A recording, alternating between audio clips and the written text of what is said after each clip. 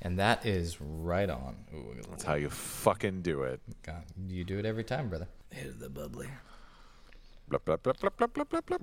Go. Oh, what I do this myself? I clap it off and then I just do a bunch of bullshit for me to scrub through later. Hi, me.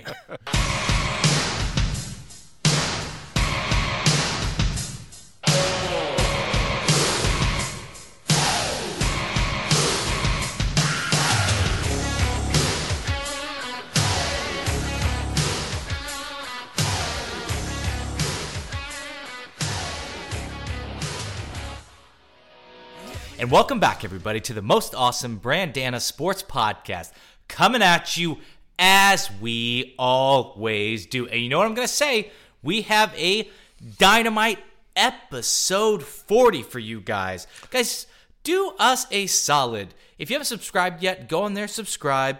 You know, get some friends to subscribe. Take 2 seconds, give us 5 stars. We are growing, and we really do appreciate it. Guys, I am Brandana, and with me, as always, our podcast, Beat 'em to 40, most awesome. I was going to sit there and just do 40 acapella air horns just right into the mic. We're 40. Like, I think we're waiting for our big bash to be 52, right? When we kind of hit that year marker. But our podcast it's over the hill. It is healthy. It's cooking. We're getting there. Yes, exactly. We're now mature. We've got a little bit of gray on our pod. And, you know, here we go. That'd be really funny if the little icon of the pod just kind of like had a little gray around the edges, just kind of like a receding pod line, like it kind of goes up like a little bit. Right, exactly. For our big episode 40, here's the rundown we have for you guys. We're doing Rip from the Headlines. We're talking great coaches. We're going to hit that MAB inbox. We're going to jump into an MA parenting tip. We're talking Liar, Liar. Gonna do the Neapolitan Showdown, the worst thing about house guests. A little MAB date night. We're doing 1996's hits, The Little Giants. And we'll finish, as we always do, with the MVP. Guys, chock full episode, especially whenever we have a date night. This is your Hour Power. Let's go. Extra, extra, read all about it. I'm talking front page story all over the world. It shook up men, women, boys, and girls. The headlines read, if you want to be rich, then you better make sure that you got your shit. Oh, come on. All right, brother, Rip from the Headlines. We're talking great coaches. Why are we doing this, bro? We're doing this because, you know, right now we're in the kind of the throes of the NFL and the NBA, and we're really just looking about, okay, so we've got, you know, Greg Popovich, you know, you got Doc Rivers, you got a couple senior coaches in the NBA, and you've got a couple senior coaches in the NFL, predominantly Bill Belichick. Yep. Well, where do we go from here? If we're invested in these two leagues, where do we go from here in terms of the next great coaches? Yeah, that's a great point because we kind of talked about, you know, a few pod past, we talked a little bit about, you know, quarterbacks and kind of taking over the league. But I think one thing that might be overlooked, might not, is kind of you need those great coaches also to step in and kind of fill in those shoes. So I'll jump in, you know, me, Brandana, NFL guy. Sure. I'll take a little bit like, so I looked at some of the great coaches in the NFL and Belichick coming to the end of his road. I think one big change I see now that kind of these new, and there's only one new could be great coach on my radar, and that's Sean McVay. I'm sure you kind of agree with that. Yeah. And it's also like, here's what changed to me in the NFL. There's a new style of coaching. It used to be, and it still kind of is for majority of these coaches, it's try not to get fired. Like, it's less of just, like, I'm bringing my style in, and it's more of, like, I don't want to lose my fucking job. So there's no thinking outside the box. You don't see any going for it for, like, 2 points in the first half. There's no, like, going for it fourth down on your own side in the first half. There's no, like, you know, you kind of let your foot off the gas a little bit. You go into, like, the prevent defense, or you go into just, like, kind of running the ball when you have the lead.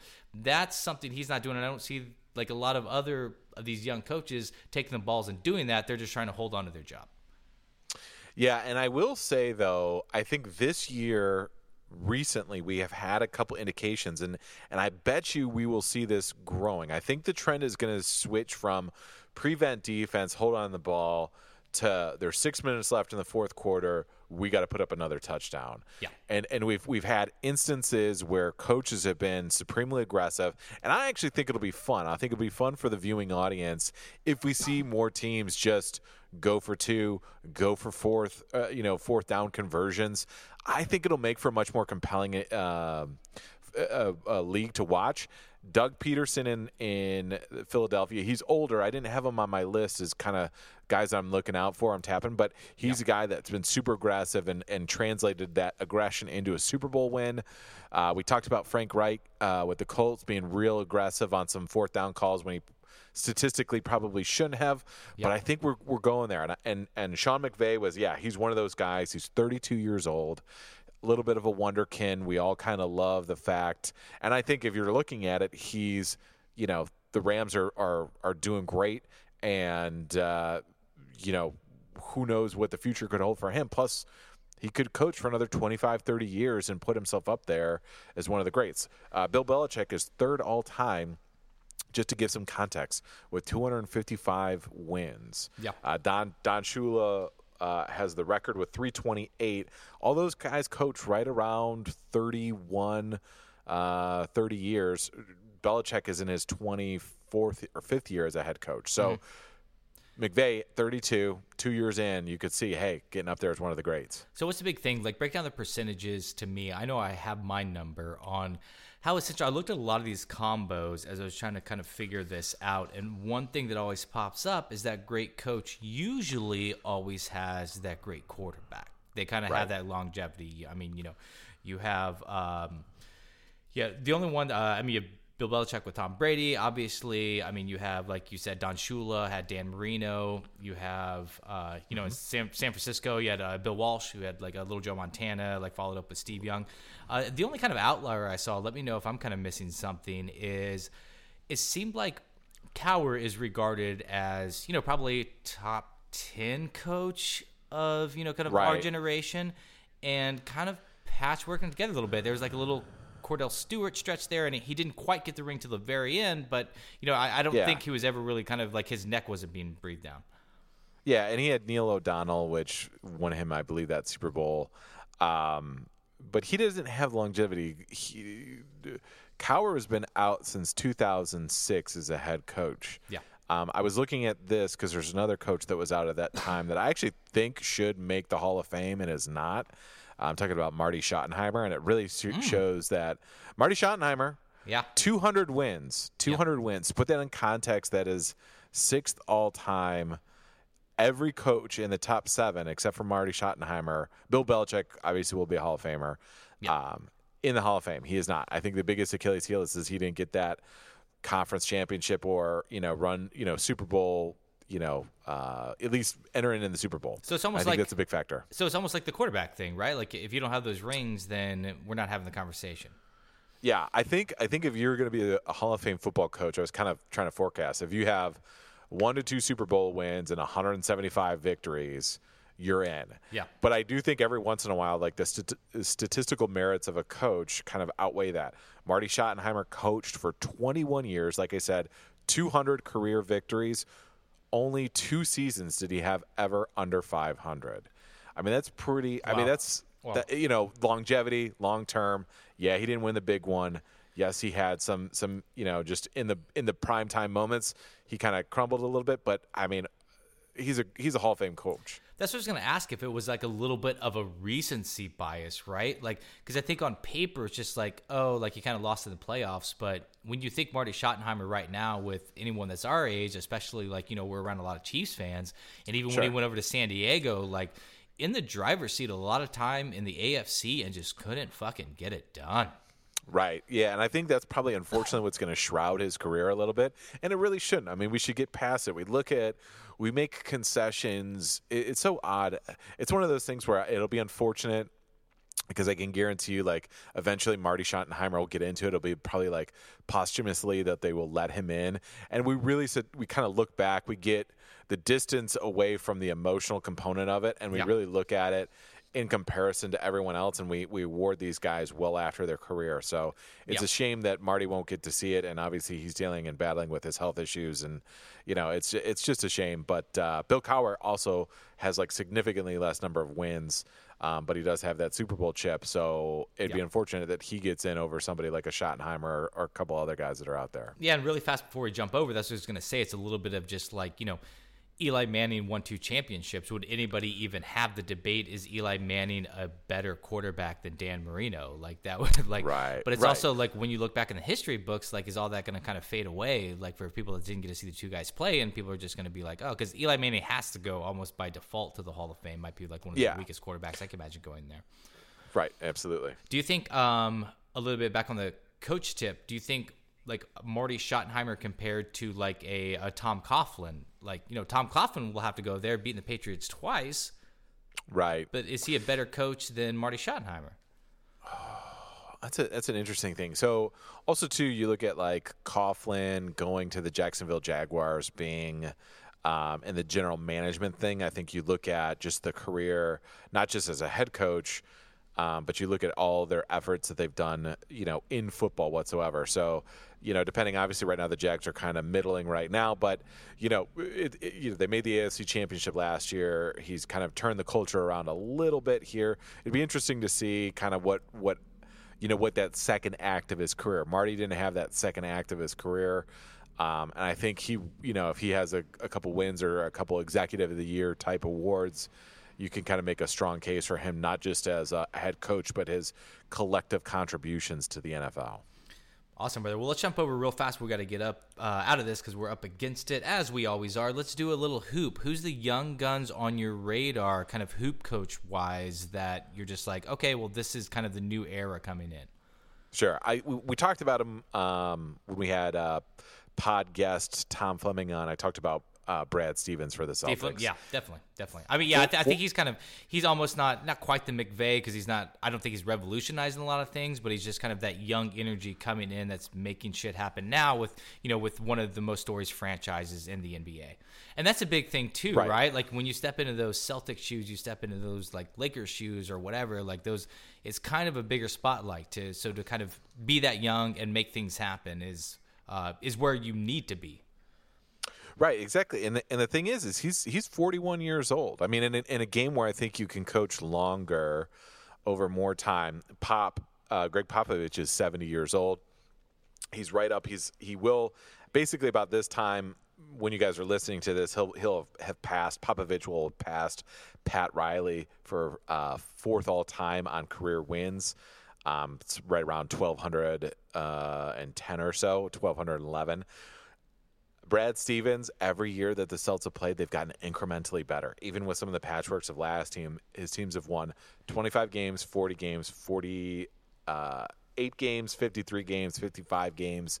They just keep getting better. So I can see him maintaining, if everything goes right with free agency for him, maintaining a high level of coaching. And because he's been able to grind out quality wins with kind of patchwork teams, he can get consistently 45 wins a year. I wouldn't be too shocked by that. So here's my big question to ask you, though. Like, I know just because it's all in one segment and the MAB Sports Podcast put in one segment doesn't necessarily mean it's a 1-to-1 ratio. Like, NBA head coach, like, is Eric Spoelstra or whatever, like, great, like, with his 2, like, championships? You know what I'm saying? Like, how much is it these players that kind of own it and just, like a Luke Walton all of a sudden like lucks himself into just having like all this young talent and a LeBron James?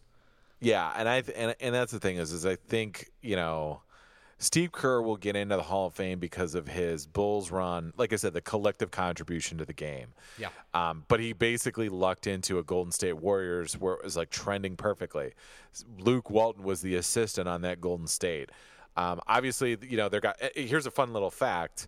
Luke Walton drafted in the second round in the same draft as LeBron.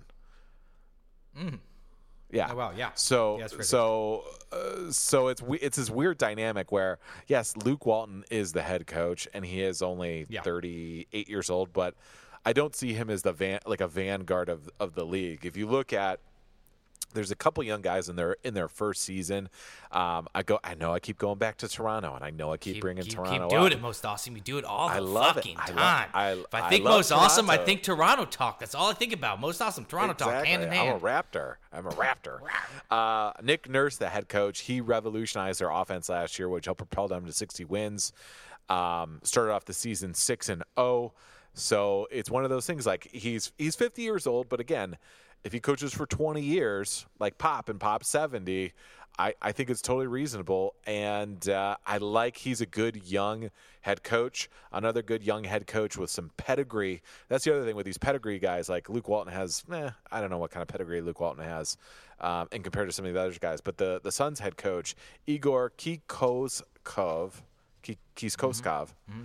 I'm going to butcher that. Just drink for that one. I wrote it out phonetically. Fuck, man. Oh, you did? Take another run at it. Brother, I'll do anything for you, man. You want me to edit this out? I'll make you sound like a genius. No edits. Don't edit me, bro. All right. I don't want to okay. Come at me. Come get this work, audience.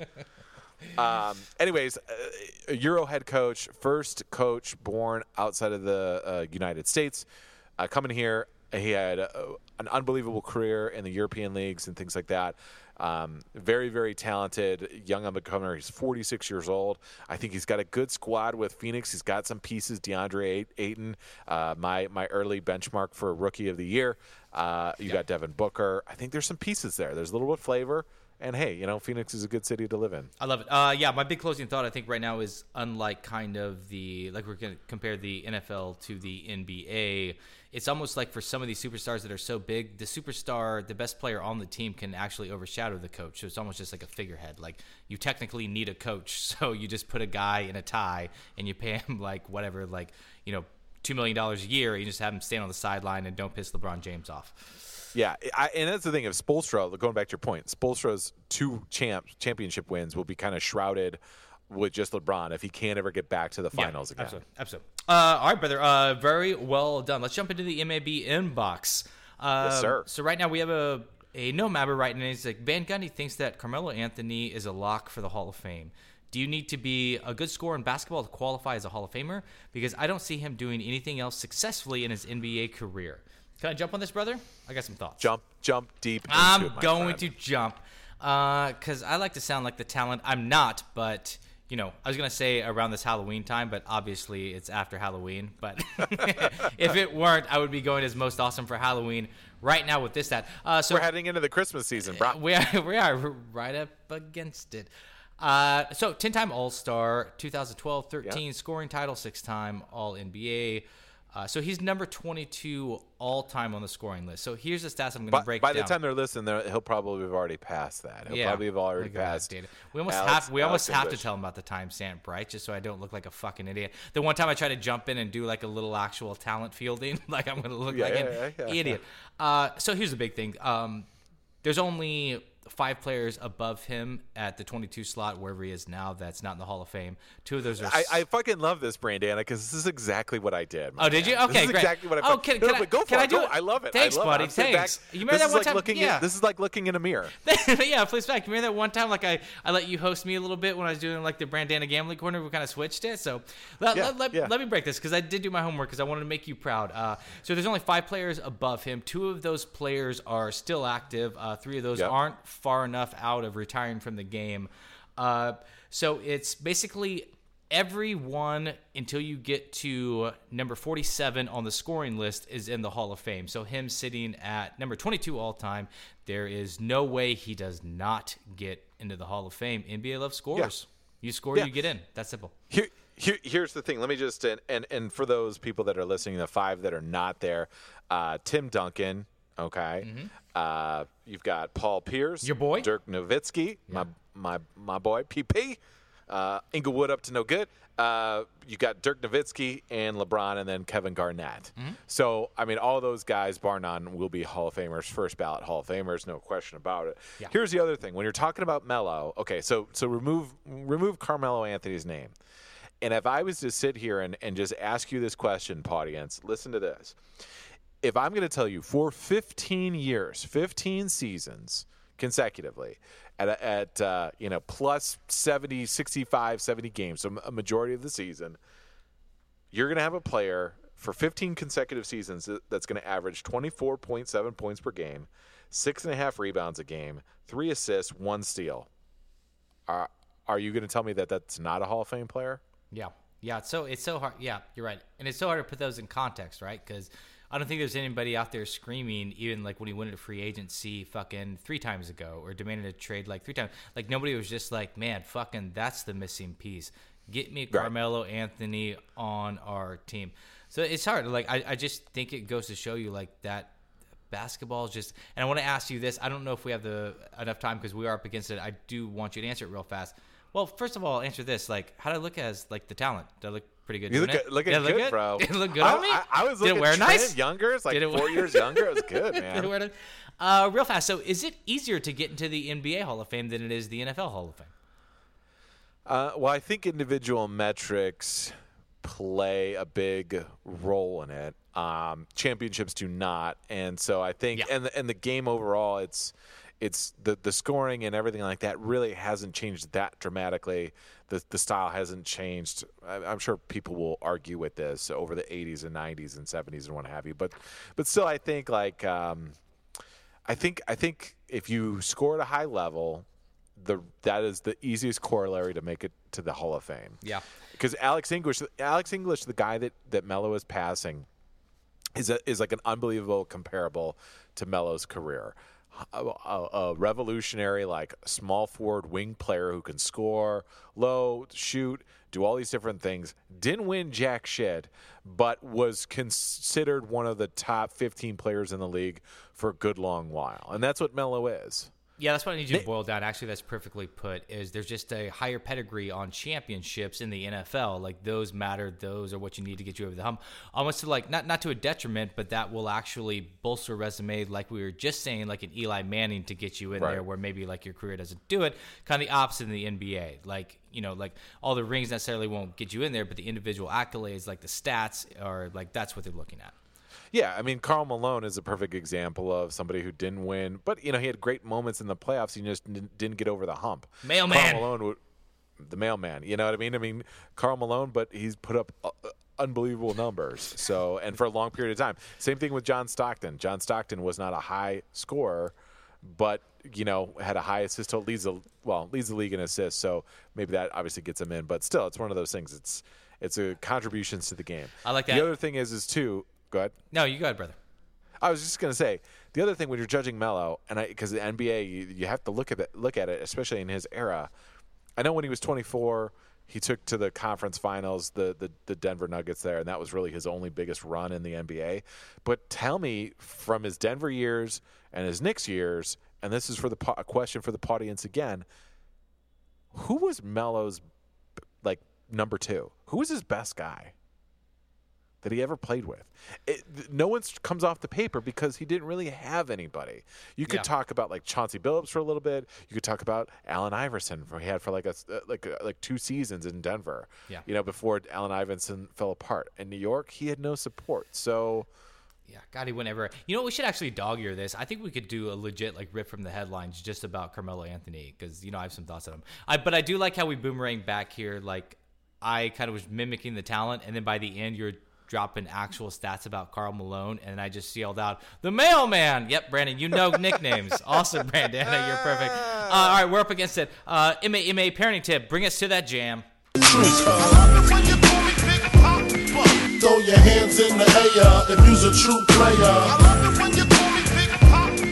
To the honeys getting money, playing niggas like dummies. MA parenting tips. Ooh, always love when we do this, brother. We're talking Liar Liar, and I don't think it's a Jim Carrey movie. What's going on, bro? No, I just brought this up because, nothing in particular with the house, but just every once in a while you have a little white lie, a little fib, a little storytelling, a little tall tale that comes out of your kids. And so I thought it'd be a good time to talk a little bit about that. Maybe some motivations as to why the kids are doing that, and maybe some tactics for parents to try and work through that. I like that, bro. It kind of brings me up. We're probably not going back to this, but the knock knock doll, or the doll that we were dealing with like a few episodes back in the past. Yeah. The Nom Nom doll. Nom Good nom, job. nom nom, nom nom. Knock Knock doll. Who's there? I stole it. Who's there, doll? So is this like a little bit of a? This seems like it could kind of jettison off that, or like a little bit of a phase maybe where we're testing. I know. I remember we were talking about the Nom Nom doll, that it wasn't necessarily like testing the waters, like she wasn't like trying to manipulate and see your reaction, but it's like a little bit of fading into. You're not necessarily like raising liars. It's just, it is a part of growing up to where you just start saying, you realize the power of saying shit that's not true, and then kind of learning the repercussions of that. Yeah. I would say one of the motivations that I was going to talk about is just real quickly is just what you're saying is just as kids, they kind of learn like, oh, I have a voice and I can say things, and it's literally, it just becomes like, I'm just testing out. The moon is blue, the dog is gray, and they're, or whatever they want to say. Like they just start saying crazy shit. I little story on my own I could tell of a lie that Most Awesome told when he was a kid. So when I was growing up, I was like 5 years old. I really wanted to have a dog growing up, but we didn't have a dog. And so I went to daycare when my mom dropped me off, and apparently I spent the whole day talking about a dog that I had, a golden retriever. And so when my mom came to pick me up, all the ladies that work there were like, "Oh, Paul's been talking about your dog, Peaches," and you named your fake dog Peaches. That's adorable. Named my fake dog Peaches. Yeah, exactly. And he loves that dog so much. That's so great. My mom's like, "We don't have a dog. We don't." And so I just sat there. So it's one of those things. It is a little bit of to test it out. Yeah. It is a little bit. Well, I think also when you're younger, it's kind of, before you get into specifics. It's kind of hard to walk your way out of, right? Because you don't kind of like that humility muscle, or kind of that like accountability muscle isn't like strong yet, or like even really been worked out or discovered. So there's a little bit of just like, oh shit, like I'm fucking in it now. Like I don't know if a U-turn's an option. Like we're just gonna keep walking down this tunnel. And I would say, and a little bit on that too, is like for me when I did that with like Peaches and stuff like that, I was a little bit older, so I probably knew a little bit. I was a little bit more cognizant of what I was doing. And there's a little bit where they talked about, I was doing some reading where there's a little bit of like self-esteem and like searching for approval that comes from it, right? It's an innocuous lie. It doesn't mean anything, but the women that were watching me, I could sense that they thought it was cute, thought it was adorable, and then thereby I was lifted up, and I was cute, and I was adorable. I wasn't dog-faced Austin anymore. Yeah. I was, I was a little. It still hurts my heart, brother. just laying it out, man. Just laying it out. Get your pod tissues ready, Jesus. Right. But so it's one of those things. So need for attention. Sometimes it's just impulse control or just testing it out. And then, like I said, sometimes with older kids, it is the self-esteem, trying to gain attention. So. So as a parent, what do we do, right? Like, how do we kind of come at it? How do we target it? I think for like the little white lies, the stuff that doesn't mean anything, especially when they're younger. What you really want to do, much like I've talked about a lot about in parenting tips, is just trying to pivot that conversation.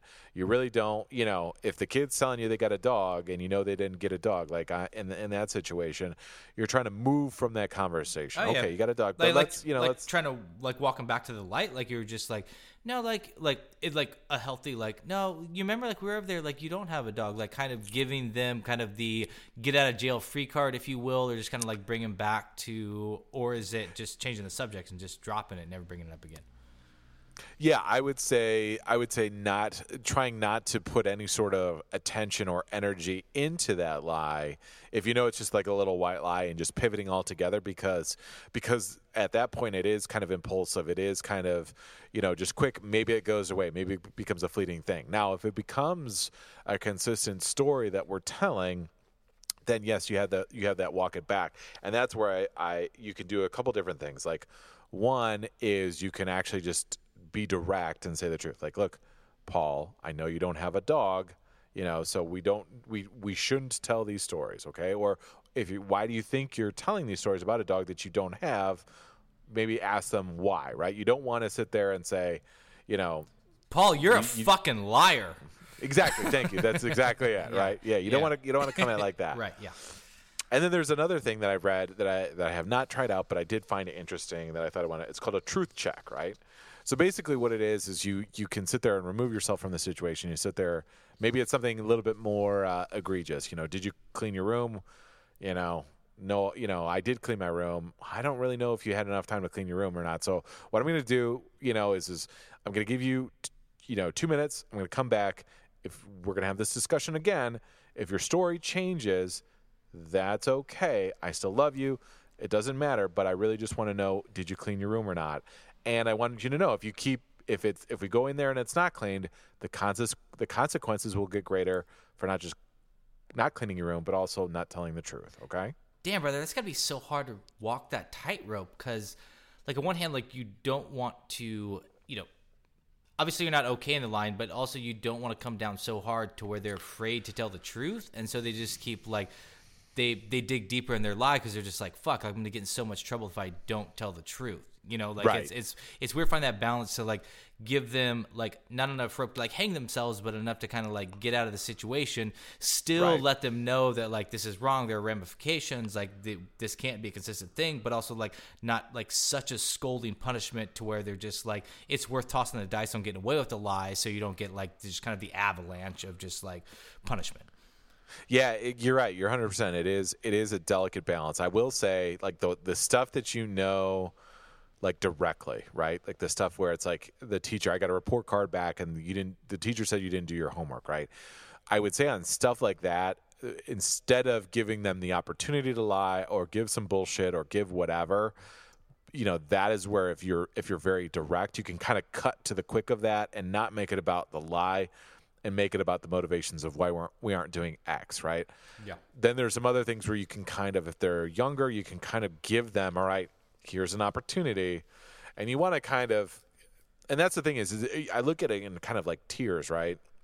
That's why the little white lies, you're like, I'm not trying to just like, catch them every time that they make a little white lie. That's why we just move on, ignore it. We don't need to have a fucking conversation every time we do a little white lie. Sure. Then there's the medium-sized lie where I ask them to do something. Did you do it? Yes, I did. Okay. Well, if I go back in there, I will find out if you did or did not do X, Y, or Z. Do you want me to give you a couple minutes to think it over? And then, and then the third is like, all right, I know definitively you didn't do this. I'm not even going to ask you, did you do your homework? I'm just going to ask you, I know you didn't do your homework. Your teacher called me and let me know.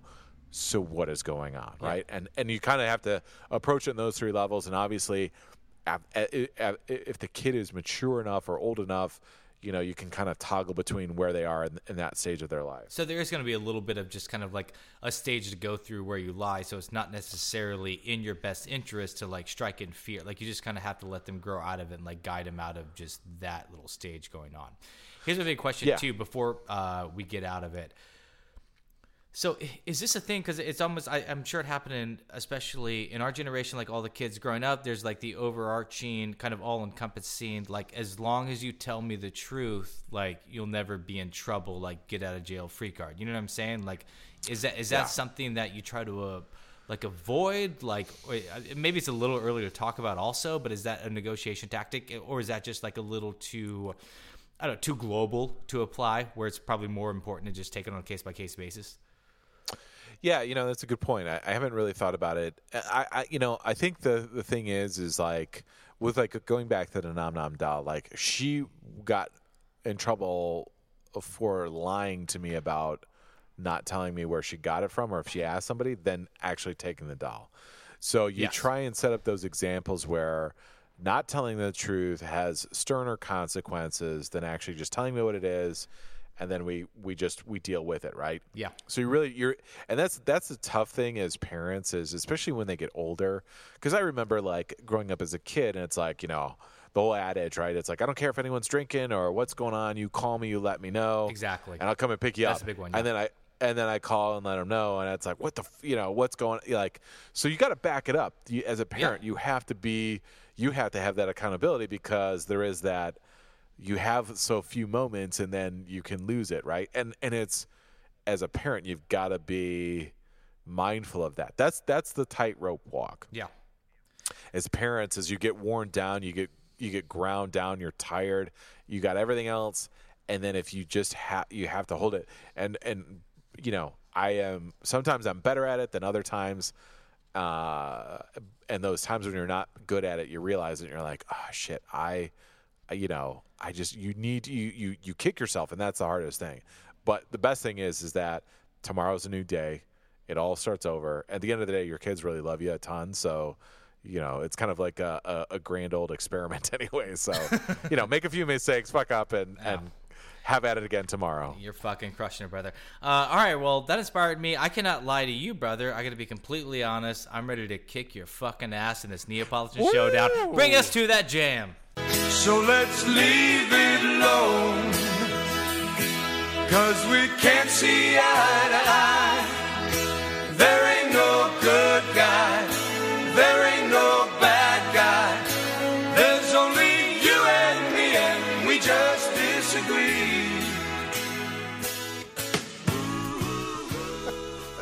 All right, Neapolitan showdown. We are talking.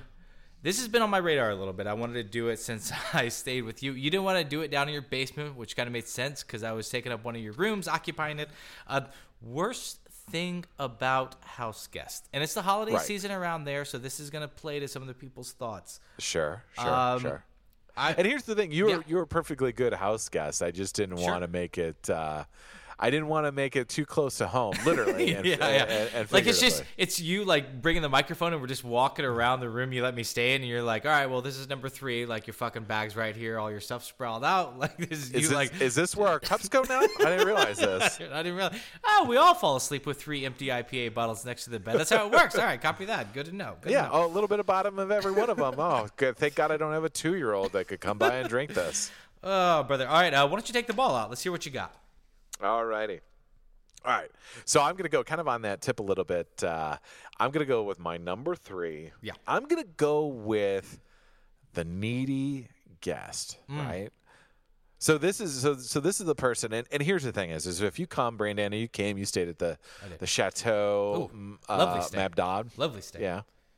So here's the thing. I don't mind if you ask me for stuff, but I always feel like the needy guest always tries or always asks at the most like inopportune time. Yeah. Especially I've got kids, I'm cooking dinner, and it's never like anything that's major, but it's always like, oh hey, I know I might be making dinner in the middle of, do you have the Wi-Fi password? I mean, it's no big deal. If you don't have the Wi-Fi password, great. but if you could just give me the Wi-Fi password, right, I really got to send this email. And it's like, yeah. Fuck, man. Like, you couldn't have asked me when I came home. We were sitting on the sofa. You're 100% right. And that's almost just kind of like the person in general, like having one of those, because it switches up everything. And I'm sure like this, we are talking about shitty house guests because you and I, right. like we host people, you a lot more than I. I'm sure like people traveling and everything. It's always great to see loved ones and have them stay. We're just talking about, well, this is, pulled from real life experience. So probably some of them, like, no matter, just let this inspire to change you if you do any of these things. I'm going to go with the straight, I'm not going to try to be super general on this, but knocks off routine. Like, and that's global. That's across the board, no matter what kind of house guest you are. Like, it just kind of, and I know, brother, a lot of these are going to, again, be a lot more you than me because you have like the family, you have the kids and everything, but it's just, right. You have that little section. I want to ask you this. Have you ever had a house guest leave and you're just like, man, I wish they could have just stayed for a couple more days? Like, no, even me, and I stayed with you, I think, for like fucking 16 hours. Like, it's just like, it's just that presence comes in and it's cool and it's fun and it's great to see the person, and like some like best friends have stayed, and it's still like, there's just the routines different. And I think as we get older, as not even specifically as men, I know women have their routine also. Like, you just kind of get like logged into that, and just that being shooken up, like it makes my hairs perk up. Yeah, definitely. Like, it's so weird. I mean, the human beings are such like creatures of habit. Even though we try to shake it up all the time, sure. But we have our routines. We like the way we do things, and yes, anytime that you have somebody staying there, it just shifts it like 17% more, like just stranger than what it was exactly. before. Right? Not good or bad. There's just like little fucking thing, like just walking down a hallway now, like. As you come around the corner, you just have to be conscious. Just like, oh, that house, they could be walking down. So I just have to turn a corner in a hallway differently. It's just like, maybe it's just knocks it off. I'm going to give the points to you because you were a little bit more specific. I love the Wi-Fi example. The Wi-Fi while cooking dinner is like, the pristine example of just like, really? Now, motherfucker? Yeah. Now's when we got to do this shit. So I'm going to give you a... I'm going to give you... Real quick, bud. I was going to say I didn't only do that. house- I didn't do that to you, right? Did I What's get that? you? I didn't do that, right? All these, like, now I'm just going to be self-conscious. Every time one comes up, I'm just be like, when did I ask you for I did ask you for the Wi-Fi password. But I Yeah, believe but we was, weren't doing anything though. All right. That's fine. I mean, you acted at an opportune time. We're yeah. we're And- Paloma and- pounding, bro. Paloma We were pounding. yeah, exactly. And when the commission 2 Point were freaking out, you sat there just silently, Oh, yeah. like you were like a throw pillow on the sofa. Oh man, that's even still too present. Like I was just like, the last thing they need to worry about is like my comfort. Like, do your guys' thing. Like I am fine. Please pay me no attention. Right. All right, stuff. buddy. We'll give you 20. We'll give me a 10 spot because it's a real thing. All right, number 2. I'll come out of the gates with a 2. Let's switch it up a little bit. I like it.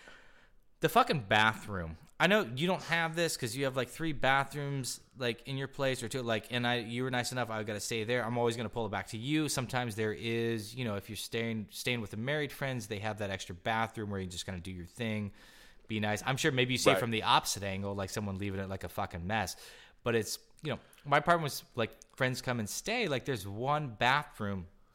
And, I know when I shower in the morning, and it ties a little bit into routine. Like I know, like I'm going to the gym at 1, like I need, and just like somehow that fucking house guest is always in there for an extended period of time. Like once you need to get in there, like it's even down to like the piss in the middle of the night. You get up and like they just happen to be taking Yeah. like a number 2 in the middle of the night, and you're just like, Yeah, you yeah. have Oh, to yeah. be fucking shitting me.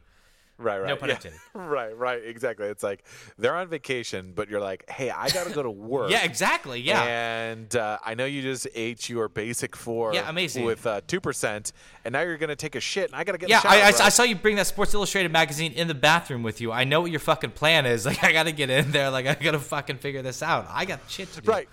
And this goes back, this is the opposite. This is not the needy guest, but this is like the obtuse guest. It's like, look, man, it's 7:58. Like, this train is moving, and you're going at like a snail's pace. You're just Exactly. slow. Yes. Like, you just want to exactly. be like, I'm like, dude, like, I want to say, brother, like, congratulations on your vacation. Like, relax, man. Get that relax on. I'm all for it.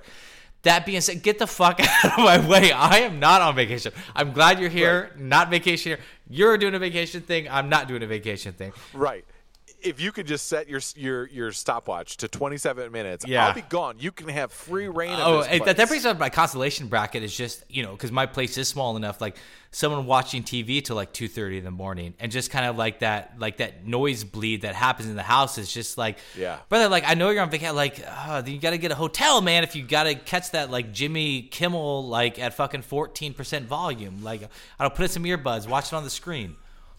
Right, exactly. And that's the thing, too, is one thing I was reading when I was doing a little research on it, it made me laugh, is like when they watch terrible TV, too, when they Yeah. come in there like, hey, man, Rock of Love, Season 4, coming back to it, Brandon. And you're like, what is this show? Oh man, What is this? God, we're gonna eat in a number 3 so hard. What's your number 2, brother? I'm gonna go with the leave clutter guy or guest, right? The leave clutter person, right? Where they just kind of they've got their suitcase, and they've got their briefcase, and then they've got they're drinking their coffee cup, and it's there, and then they got their water cup for lunch, Yeah. and it's there, and just shit just kind of just gets all over. Yeah, I the place a thought little bit. about that. This is my consolation bracket too, because I don't think you're saying like how much shit they bring. It's just the fact that like all this shit has found like new residents in your home in different spots. Like it could all Yeah. be together just in a corner, and if you need it, take it out of that corner, put it back in that corner. And it's also I've seen your place, like you'll see mine like one day. Everyone's home is built to house the exact amount of shit they have. So new shit in that house is all of a sudden it's just extra shit in the way. Right. When you're a house guest, 3 words. Keep it tight. Keep it tight. Keep it tight. Keep it tight. Just keep it tight. Keep all your shit in your room. If you've got a room, if you've got a sofa, keep your shit in your bag. Don't fucking Oh, man. sprawl out. You know Oh, what I mean? God, yeah. Put your toiletries Ugh. like tucked away.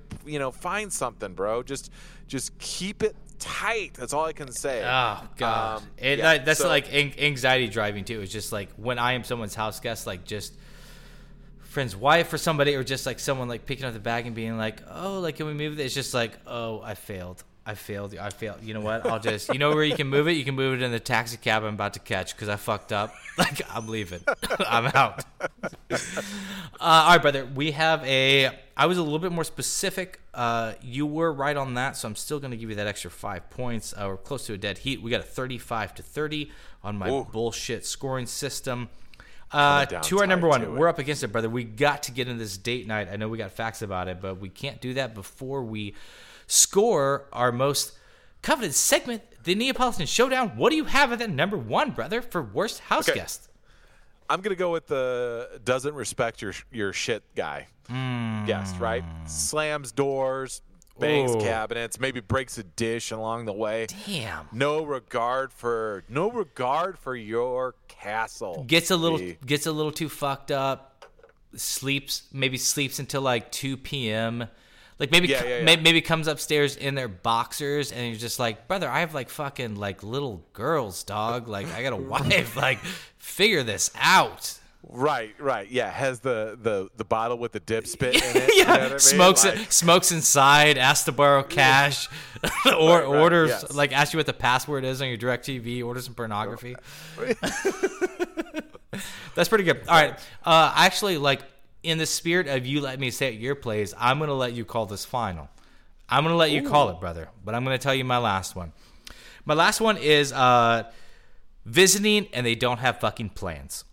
So here's the fucking thing. Like this is basically the zenith, just kind of the apex of all this shit coming together is they show up, they want to stay, it's cool, like glad to have them in town, and then even so, it can go bad one of two ways, but it's definitely going bad. It's either, I don't know what I'm doing with my free time. Like, what are you doing? So they just turn into like sidling on literally like everything you're doing in your life, like dinner, like maybe you have like plans. They're asking to come along. You feel a little bit that you have to change your dinner plans, maybe an event you had to go to, and now like you're changing it to bring them along. Or they don't have any fucking plans, and they're just sitting there watching TV, just like in their pajamas. Like when you got up this morning, you come back and they're still fucking sitting there, and it's just like, all right, well, like in the morning, you're just like, all right, well, I'll see you. And like, what are you doing today? They're just like, nothing, vacay every day. It's like amazing. I guess I'll see you in fucking 11 hours. Like there's the, like, all the emergency numbers, where to get food. So that's, that is always like when someone comes and they just, like, I kind of turn into the Sherpa, like, or the guide, like, this is what's going to happen. Sure. Like, it stresses me out. So here's the thing is this hits a little close to home for me because I've never been, now I won't say I would be the guy that's like, leave and I'm in my PJs. They come back and I'm in my PJs. And it's been so long since I've, like, traveled without Dr. Mrs. the Commish, like just solo, like, man about town.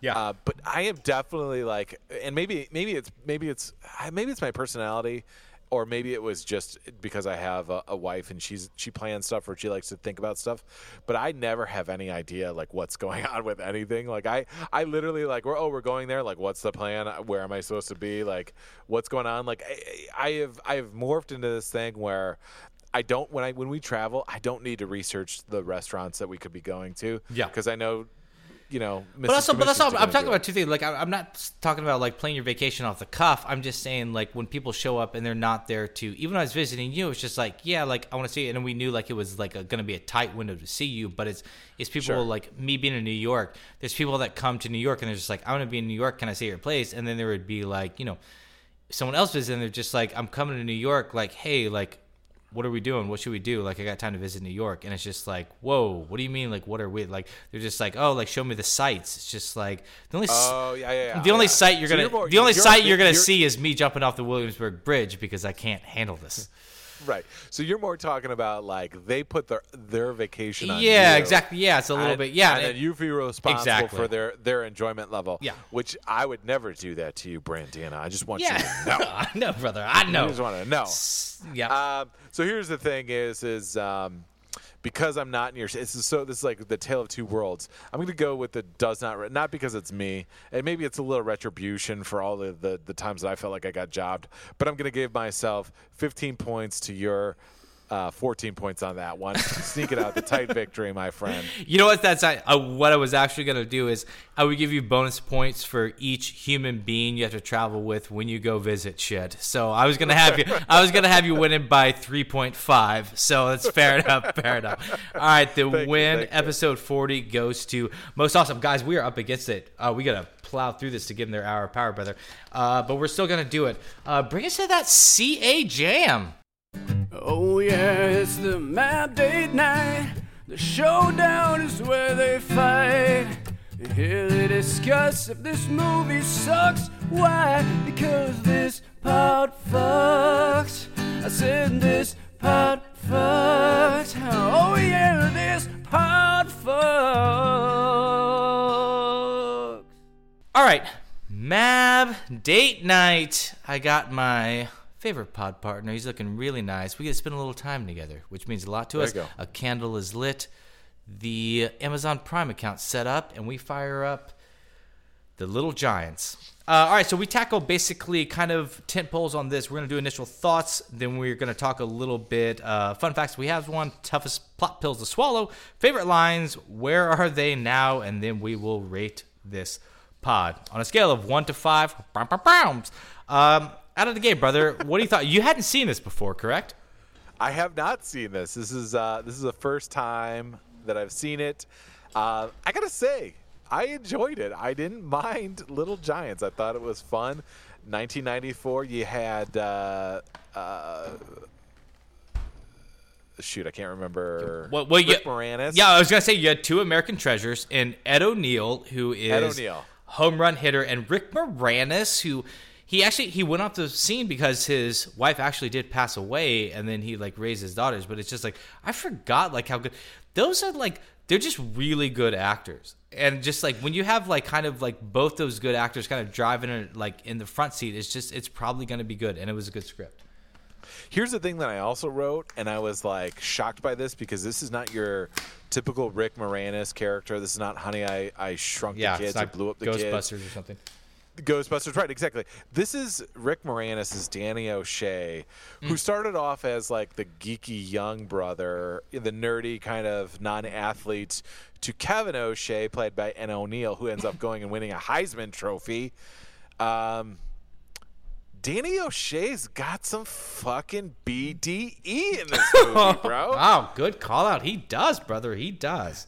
So I wrote down Danny O'Shea, so much confidence. Yeah. So much confidence.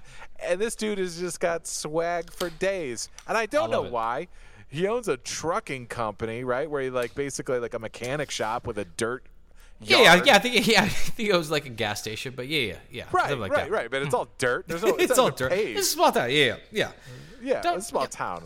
Yeah, he's crushing it, right? Because that kind of crush. I don't know what she was thinking. I mean, she just has a thing for nerds or something. But it's Crush from grade school back in the opening of the movie. Comes back to town. Her son happens. Patty, are you talking about the Patty Floyd? Oh yeah, brother. You know what I'm talking about. How does he not? First off, here's a tough. You want to talk about tough plot pills to swallow? You want to get into it? Not yet. A couple more initial thoughts. Yeah. Okay. I'll save it. Yeah. No. It's good. Well, we are up against it. Maybe force us into it. Let's go. If there's something really important, we'll loop back and get it. What do you got, bro? I don't know how important it is, but they lived in the same town. Yeah. For all intents and purposes, I don't know that Patty Floyd left. We only had really one tight little scene in the beginning to kind of show that there might have been anything. Yeah. And then there's no real. Aside from the scene where they demonstrate all their uniform, not even their uniforms, just introducing them as the characters, there's no real interaction or banter between Patty Floyd, but yet she falls head over heels in love with him at the end and just head over heels lays on a big old wet one on him. Yeah, she's also she might be. I don't want to call her as codependent. That's what I'm saying. Let's put things in perspective though. She is moving back to her hometown. That usually, I mean, if that happens, two things are happening. You're either moving there to settle down, but she is a single mother with a son. So it seems a little bit more to be close to family would be my guess on that. Wait, did she move back to town? Or I think she moved back because it was because Devin Soya the quarterback wasn't around, Junior. And then like he's like kind of a new kid right before like Spike gets there. So I would have to deduce the fact that Becky hadn't seen Junior before, that they had just moved into town. So what's up with Urbania that with all this great youth football talent just moving into town then, yeah. right? You had Spike and Junior just rolling into town. We'll get into Spike. I mean, Spike, if you remember, Spike's dad said he specifically moved into that town so he could have Kevin O'Shea coach his kid. This movie is, oh man, it is it is good. Okay, so real fast, some of my points I want to hit, and then we'll get to plot pills, and then we wrap this motherfucker up. The kid's snot bubble is gross. I finally realized that it was actually CGI. like legit, probably my like least favorite part of the movie. That and there's just too much farting. I know this is made for kids and whatever. Like I just like this. This is a tight script, and to me, the script was a little above like farts are hilarious. So it's a I'm actually complimenting the script. Sure. Yes, it is. It is a film. Yeah, it's not just a movie. It's a film. Okay. This is a good Mad Degrees of Separation movie. I'll keep this in my mind. They spend way too much time training for field goals. Like I don't think you're kicking fucking extra points in Pee Wee football, and you're sure shit ain't cooking field goals. And if they were that bad, then just go for 2. Yeah. Right? I mean, you've got, what's his name? Newbie, right? The geeky kid that helps out with the plays. Like, have him drop, the Philly special or some shit right there. Yeah, did you? You know what I mean? Yeah, I'm sure. Did you play Pee Wee football? I mean, I played a little. I don't super remember it. No, I didn't. I played in middle school in 7th grade. I sure as shit don't remember extra points. There's a big one I want to get back to. Okay, I'm going to hit this because I'm going to do it on the sweet tip on why I actually do love this movie. The moment we're all over the map, we'll get toughest plot pills. So let's stay on the positive. Maybe there's a positive tip. When Becky's in the diner and she's kind of like has a crush on Junior, and then Kevin O'Shea, played by Ed O'Neill, her uncle, comes in and just kind of gives her a pep talk, and he's just like, and it's just like this movie, especially in this time period, I think it used to be on like such one avenue of like what the movie was. Like this was straight comedy. Like it just like it's this heartfelt moment that let like actual human beings like triumph everything, and it was just like he was so much more of an uncle than like the opposing like coach, and he like they don't even really talk about football. She just like, do you think I'm pretty? And he's like, right before he leaves, and he's like, no, like I think you're beautiful. Like I legit like it got fucking dusty in here for a beat, bro. Oh, it got dusty. It got dusty like for it. a beat, bro. It got dusty. No, you're right. I will say it was that's the best, probably the best scene in that whole movie. It's just great. It tugs at the heartstrings. Ed O'Neill is such a likable character when he wants to be. And yes, it's one of those things where it's like it's kind of got like a little bit of that schmaltzy feel to it, but just right, just like hits that like perfect note. Yeah, you know what I mean? It rang true because like to me it'd be schmaltzy if I felt it was trying to like disingenuinely like make me feel something. Like if it was just trying to like Trojan horse a feeling in, or trying to like hijack something, or make me like think that like Kevin O'Shea like wasn't a piece of shit, but it was just like it was so real, like it rang so true. I fucking like I loved it. And he had daughters. Kevin O'Shea had daughters and a wife. Yeah, and they all kind of took the piss out of him a little bit too. So it's like, we could talk a little bit about it, but Kevin O'Shea really was just trying to like hold on to his glory and his football glory. And you could see, like, deep down, he's like, yeah, I'm a big old football star, but my niece is hurting, and I want to talk to him, and I can still talk to her, like, be not just a coach on the football field, but be a coach, like, in life. Yeah, exactly. And it's just like, like, it gave you, it's all you needed to know that just, like, he's not a complete piece of shit. Unlike, we'll jump into plot points and pieces of shit now, like his friend, like, Butts or whatever. Butts! This, like, what the fuck? This fucking, this gigantic sophomore from high school. Like, I don't understand. He's like a fucking, like, 45-year-old, like, sophomore guy. I wrote on a line, what the fuck is Butts' deal?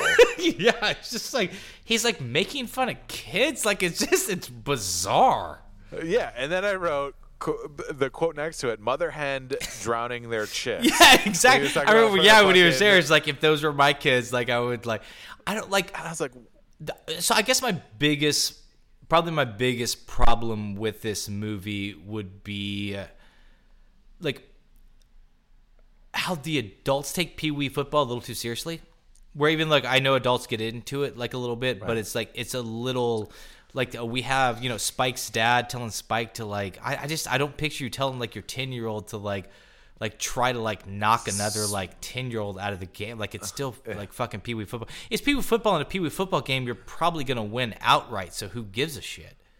Right. If you ever seen, though, however, I will say this: if you ever seen like an episode of Friday Night Tykes, or just basically YouTube where fucking parents go nuts, Yeah, I mean, fighting over that, but I guess You're right. to your point Maybe. though, with the Spike's dad, like actually like calling for injury to another child is obscene. That's nuts. That's nuts. And butts like that chick's line is like drowning the chick. It's fucking If you crazy. guys haven't seen it in a while, like you should watch it. There's just like this one character, like he's just like.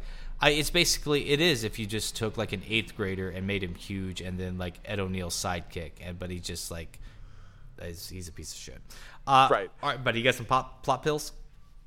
Yes. So it's just hard to swallow, but it's like, okay, so I mentioned Kevin O'Shea, played by Rick Moranis, just having that BDE all over the place. BDE, Just brother. being BDE. Swag for days. Sure.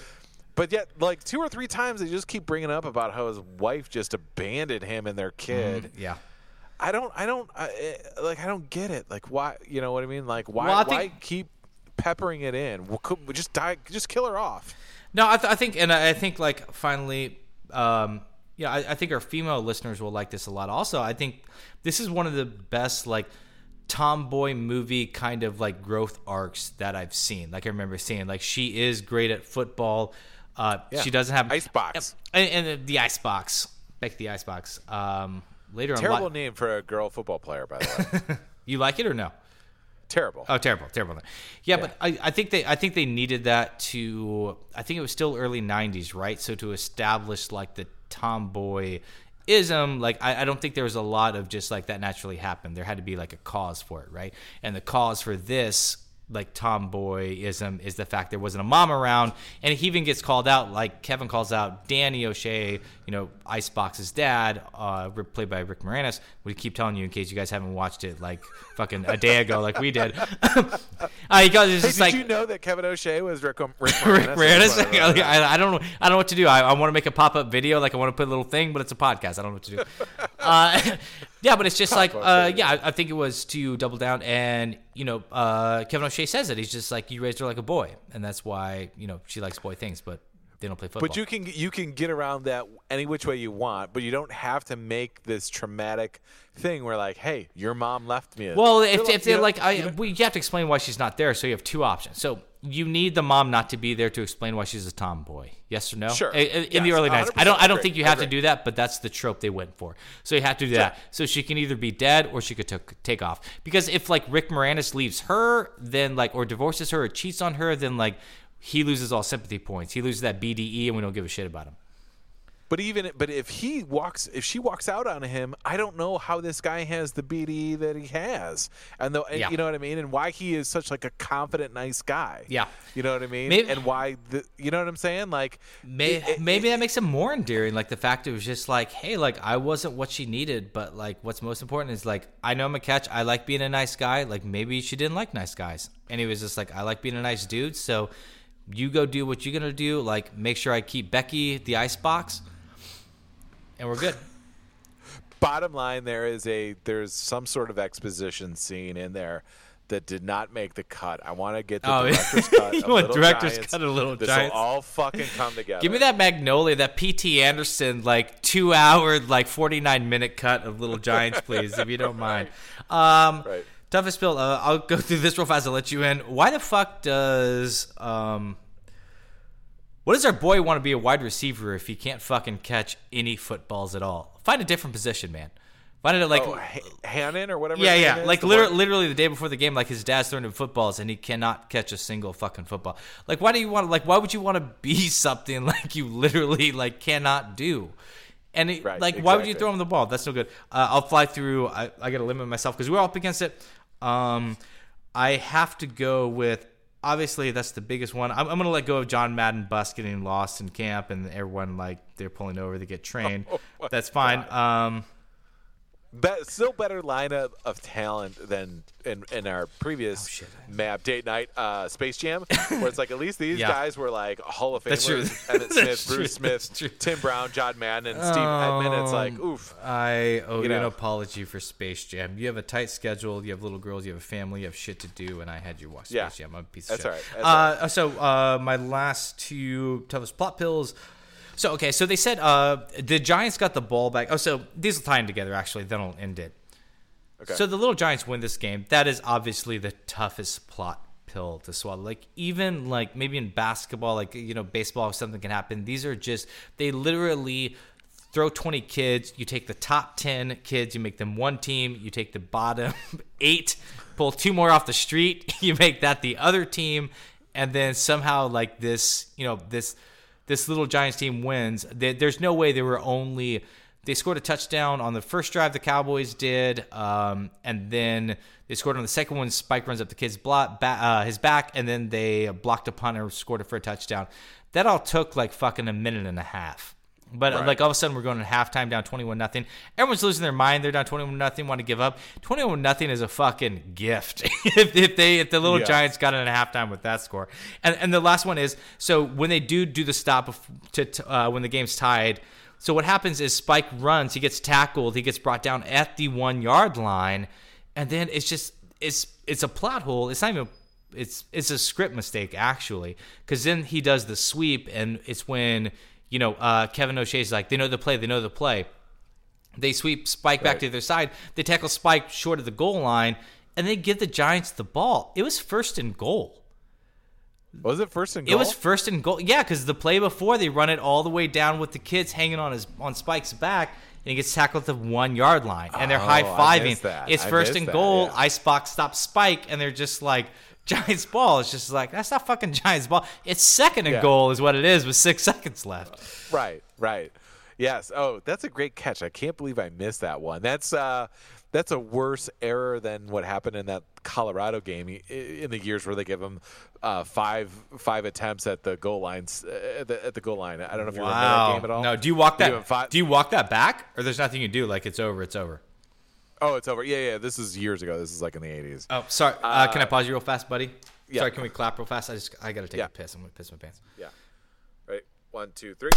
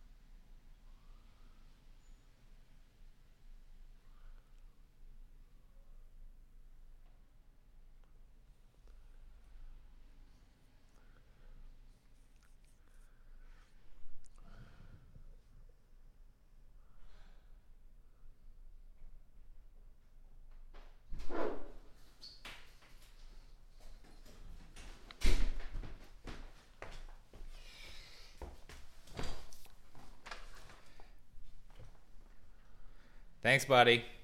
No worries.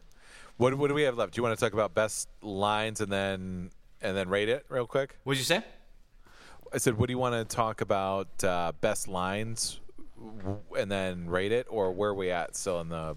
Oh yeah, did you have a plot pill? I kind of hijacked the plot pill, so if you have one, we It's can. all right. I just have. Well, let's clap it. Let's clap it and do it. Just do it. I have more of observations than anything. Okay. Oh, sorry. 1, 2, 3. Oh shit! Sorry, do it again. Third sticks. Yep. 1, 2, 3. Okay, cool. I took a half second on that half-second clap there. I was like, oh, was wait, I good. need a clap. Oh yeah, I messed it up. Yeah, so that's a big. Yeah, it's just like I can't. So that's a big thing. I just don't. There's no way the fucking Little Giants win this fucking football game, and that's the fact. No, you're exactly right. You're exactly right. Because Kevin O'Shea he's a Heisman-winning collegiate football player. They never mention if he makes it to the pros or not. They didn't. And I do think, and I do think it's hilarious that they make him a car dealership owner because that's like what every Heisman Trophy winner. It's will go perfect. It's to. perfect. Yeah. Like that's perfect. That's perfect. But yes, like once they score that first touchdown, the It's Giants over. do. It's over. Yeah. Yeah, he sits there and goes, "Give it to Spike. We're gonna 3 yards in a cloud of dust, and we're just gonna grind them." Grind the fucking football game. Yeah, there's like all you have to do is we do like, and we'll get to our air horn things. We'll do favorite lines, where are they now, real fast, and then we still have where are they now, which is going to be a lot of fun. Okay, so we'll get to it. Yeah. But I think the big thing is all you have to do is when you get to that point in the movie where they actually play the football game and it gets to like the third quarter when the score is like tied up, go back and just watch Rick Moranis draft these kids and just take a look at those kids and then take a look at like what the Cowboys are doing. I remember like there's no like football isn't the place where just like we'll willpower this win. And here's the other plot point. Why the fuck don't they make Rick Moranis like a football savant? Yeah. They had him in the scene in the beginning, kind of setting it up where it's like, hey, Kevin, there's a little Yeah, kid, that's a gonna great throw me 50 point. That's a great touchdowns? point. Yeah. Are you going to throw me 50 touchdowns or 100 touchdowns? And then his older brother shoos him away, and just for the kids that are good that can play. Why doesn't he just get in a booth and just study football? But yet they make him when he challenges, when older Kevin O'Shea and Danny O'Shea are challenging each other to start the game. Danny O'Shea doesn't even know. He's like, I'll meet you at the center court or something like that. Yeah, Which is like exactly. 50-yard line. Yeah. It's like you don't know shit. So now you're coaching these people you don't know shit. That's a great point, brother. Yeah. No one's even coaching these kids on how to get them up to speed. Yeah. And you're relying on, you know what I mean? It's more, it's more participation trophy. Like, Becky kind of calls out when Becky does bring home that cheerleading dress. She's going through her thing, which is awesome. Like, I love it. Like, you do you, Becky. But, Rick Moranis, like, he says, it's just like, I'm doing this for you. Like, you wanted to do this. And she was like, no, you're doing this for you.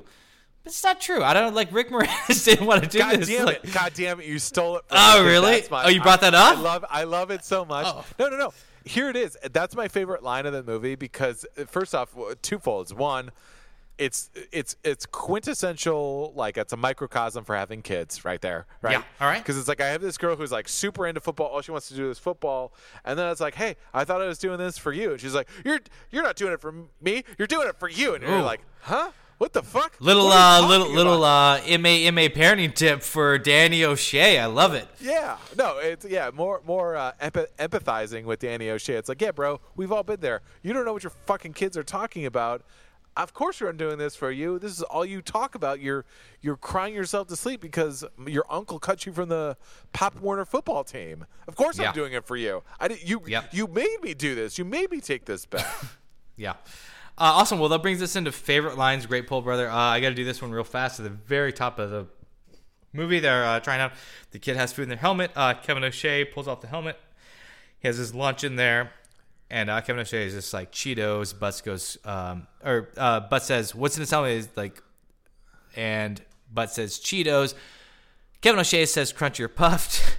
Butts says puffed, and then Ed O'Neill, without missing a beat, just like wimp. I love that, just like that fast exchange where it's just like he judges people on what kind of Cheetos they eat. Right. I will. Which I would say, he's probably accurate on that. You don't go puffs, you go crunchy on Cheetos. I haven't eaten a puffy Cheeto since. I don't want to be Exactly. That little fat kid is so funny. When Spike calls him, he's just like, "And you fat lineman," and he does his Igor over, and he's like, "You rang." It's just like that kid's hilarious. I hope he's still getting work. Yeah. And okay, I gotta. You were running out of time, so I gotta narrow this down. Okay, when Ed O'Neill and Butts are spying on the Little Giants when they start getting, and he's just like, and Butts is such an idiot, and he's just like, and the lineman, he's got him in the backfield, and the running back, he's over by the gas station. The quarterback's not even in the field. Like Ed O'Neill just looks without missing a beat, just like, They're standing around, butts. Yeah, that's good. That is Okay, and the last one is the dork kid says when they realize they don't have Becky coming out in the actual final game, he says, without Icebox, Spike's gonna rip off my face and wear it for Halloween. The Cheryl Berman's kid. I don't remember what they called him, but yes, he's in there, yeah, and like Spike. I love it when, and this is just a great sight gag, where Spike is like, "I'm gonna rip off your head," and this little kid who like is in this like ill-fitting uniform, like you just see him like grunting, and he's just squeezing his head into his thing. It's great. That kid, I love that kid. Yeah, he nailed it. You got any more lines before Where Are They Now, bro? No. Let's get. All right, let's do it. Okay, so real fast, I'll fly through mine. You do you. Spike's dad reminds me of Chris Cooper from American Beauty. I don't know if they're brothers or if it's the same guy and it was recast, like this super like alpha male, but like overcompensating. I'm gonna go with Junior did marry that cheerleader, Kevin O'Shea's daughter. And they're sure. I had a feeling that Junior like got into some like Barbizon modeling, like really got into it. Like Mrs. his mom or Patty Floyd was a little like overcompensating for her divorce, and then coming back to Urbania, and he's a pretty boy. I think he peaks in high school. Unfortunately, he never leaves because he's fine. He's got a great. Yeah. Girls, ladies love him. Every kid looks at him like, oh, he's got a golden arm. Yeah.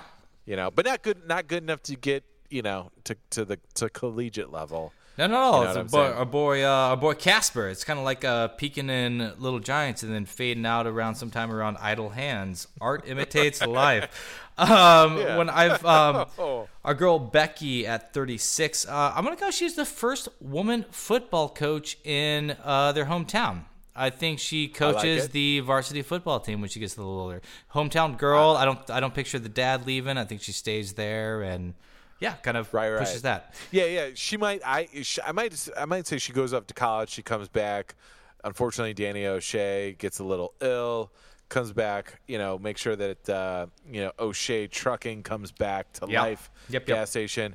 And the families are bonded. I want to say this. You know what I mean? The families get together a little bit closer. We got both their name. We got both their name in the water towers. Bygones would be bygones. We're coaching like Sundays with the family are a big thing. A lot of barbecues. I like Becky running the gas station for sure. Still got that tomboy streak. Coaching the football team and just love it.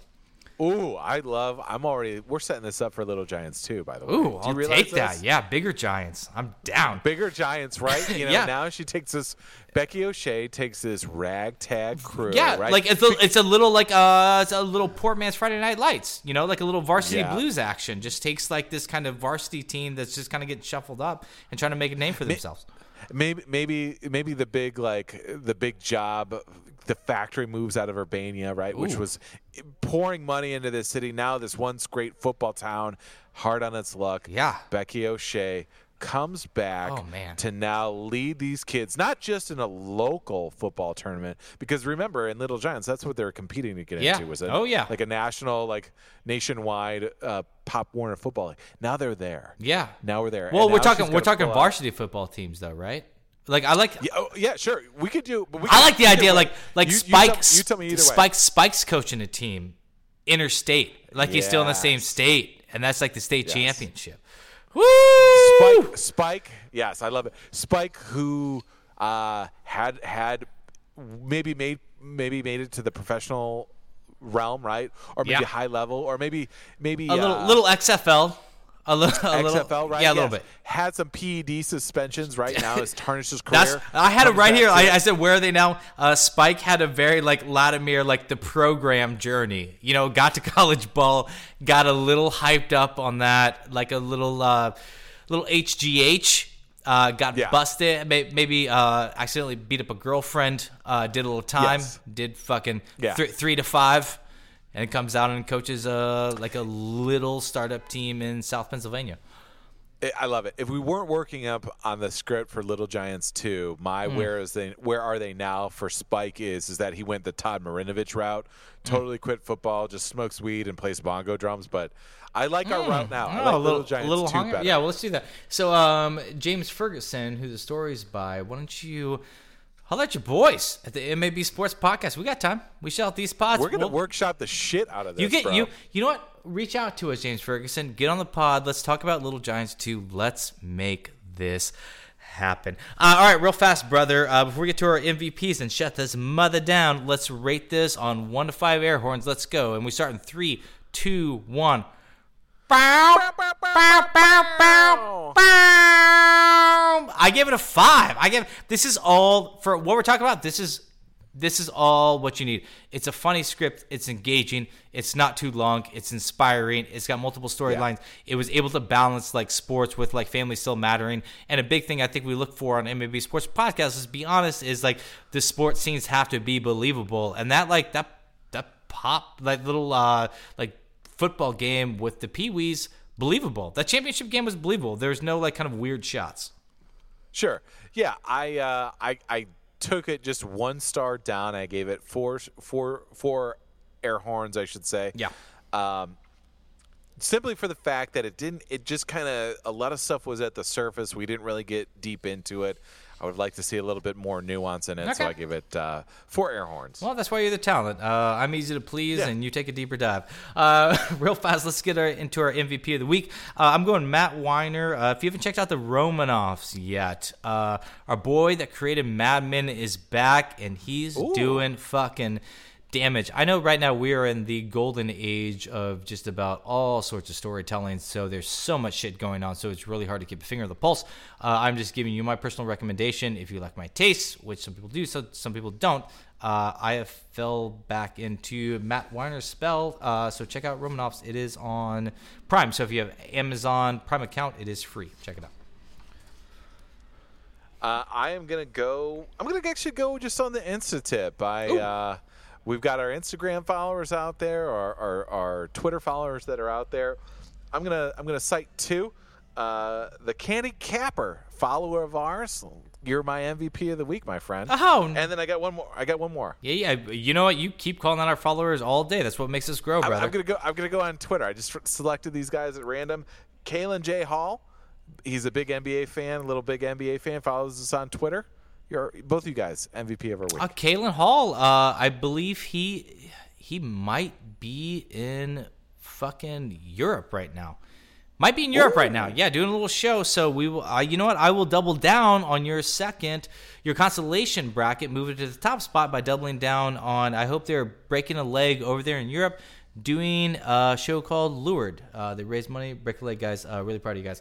This has been the MAB Sports Podcast. Guys, go ahead and subscribe, tell a friend, leave 5 stars. I know we keep asking, but it really does mean a lot. We love doing this shit. We love having you guys listen to this hour of power. We might have bled a little long this week, but I hope you had fun. We had a blast. Shoot us an email at mabsportspodcast@gmail.com. Anything you want to hit us with, guys. Like, we love reading your emails on air. Like, hit us with Hour of Sour recommendations. You guys play along with Mab Degrees of Separation. If you have 2 you want us to connect, let us know. And you know what? You guys can call our next date night. What should we cuddle up and watch? Let us break down a little movie. We have a lot of fun doing it. I am Brandana. We'll see you next week. Why don't you sign yourself off most awesome? Guys, after watching Little Giants, I'm going to move myself and my kids to Ermabia and have my linebacker daughter Ice Mab.